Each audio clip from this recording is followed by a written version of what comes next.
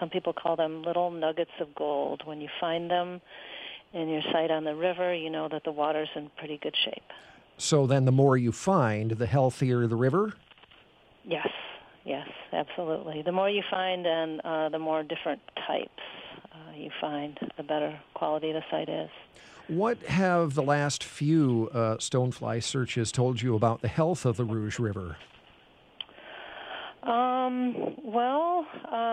Some of our sites out, like in the Northville, Salem, Superior Township areas, are doing fairly well, but those are more pristine type streams.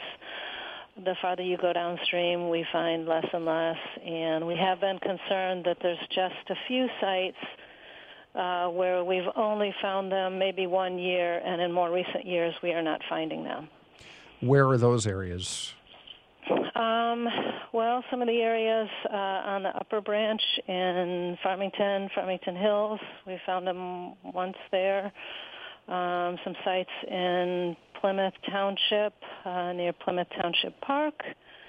A lot of these sites are pretty impacted by development upstream, which is going to have a big impact on water quality. Yeah, I was going to ask if you have any idea why you haven't been seeing as many stoneflies in those areas. Those are very impacted areas, and as we continue to increase development upstream, it's going to have a big impact on water quality. So how does this work? What do volunteers do when they go looking for stoneflies?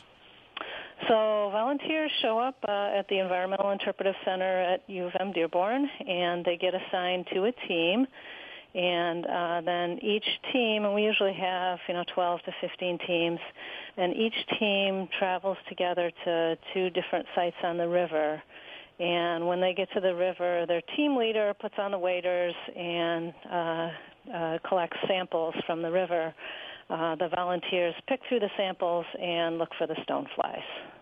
And because it's happening in January, you want to obviously dress appropriately. Absolutely, yeah. We're really hoping that this cold snap we're having has truly come to an end. But we hold this in January, so it's going to be cold. So people need to put on their long johns, wear their hats and gloves, and all of that for dress for being outdoors for several hours.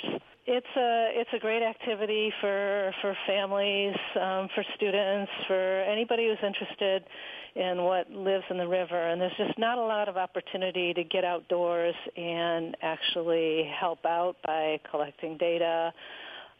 So I encourage people to sign up. And if they would like to sign up, they should visit our website at therouge.org.